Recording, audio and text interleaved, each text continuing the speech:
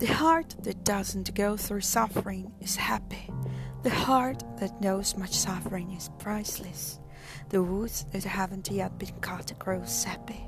The woods that have been cut alive are timeless.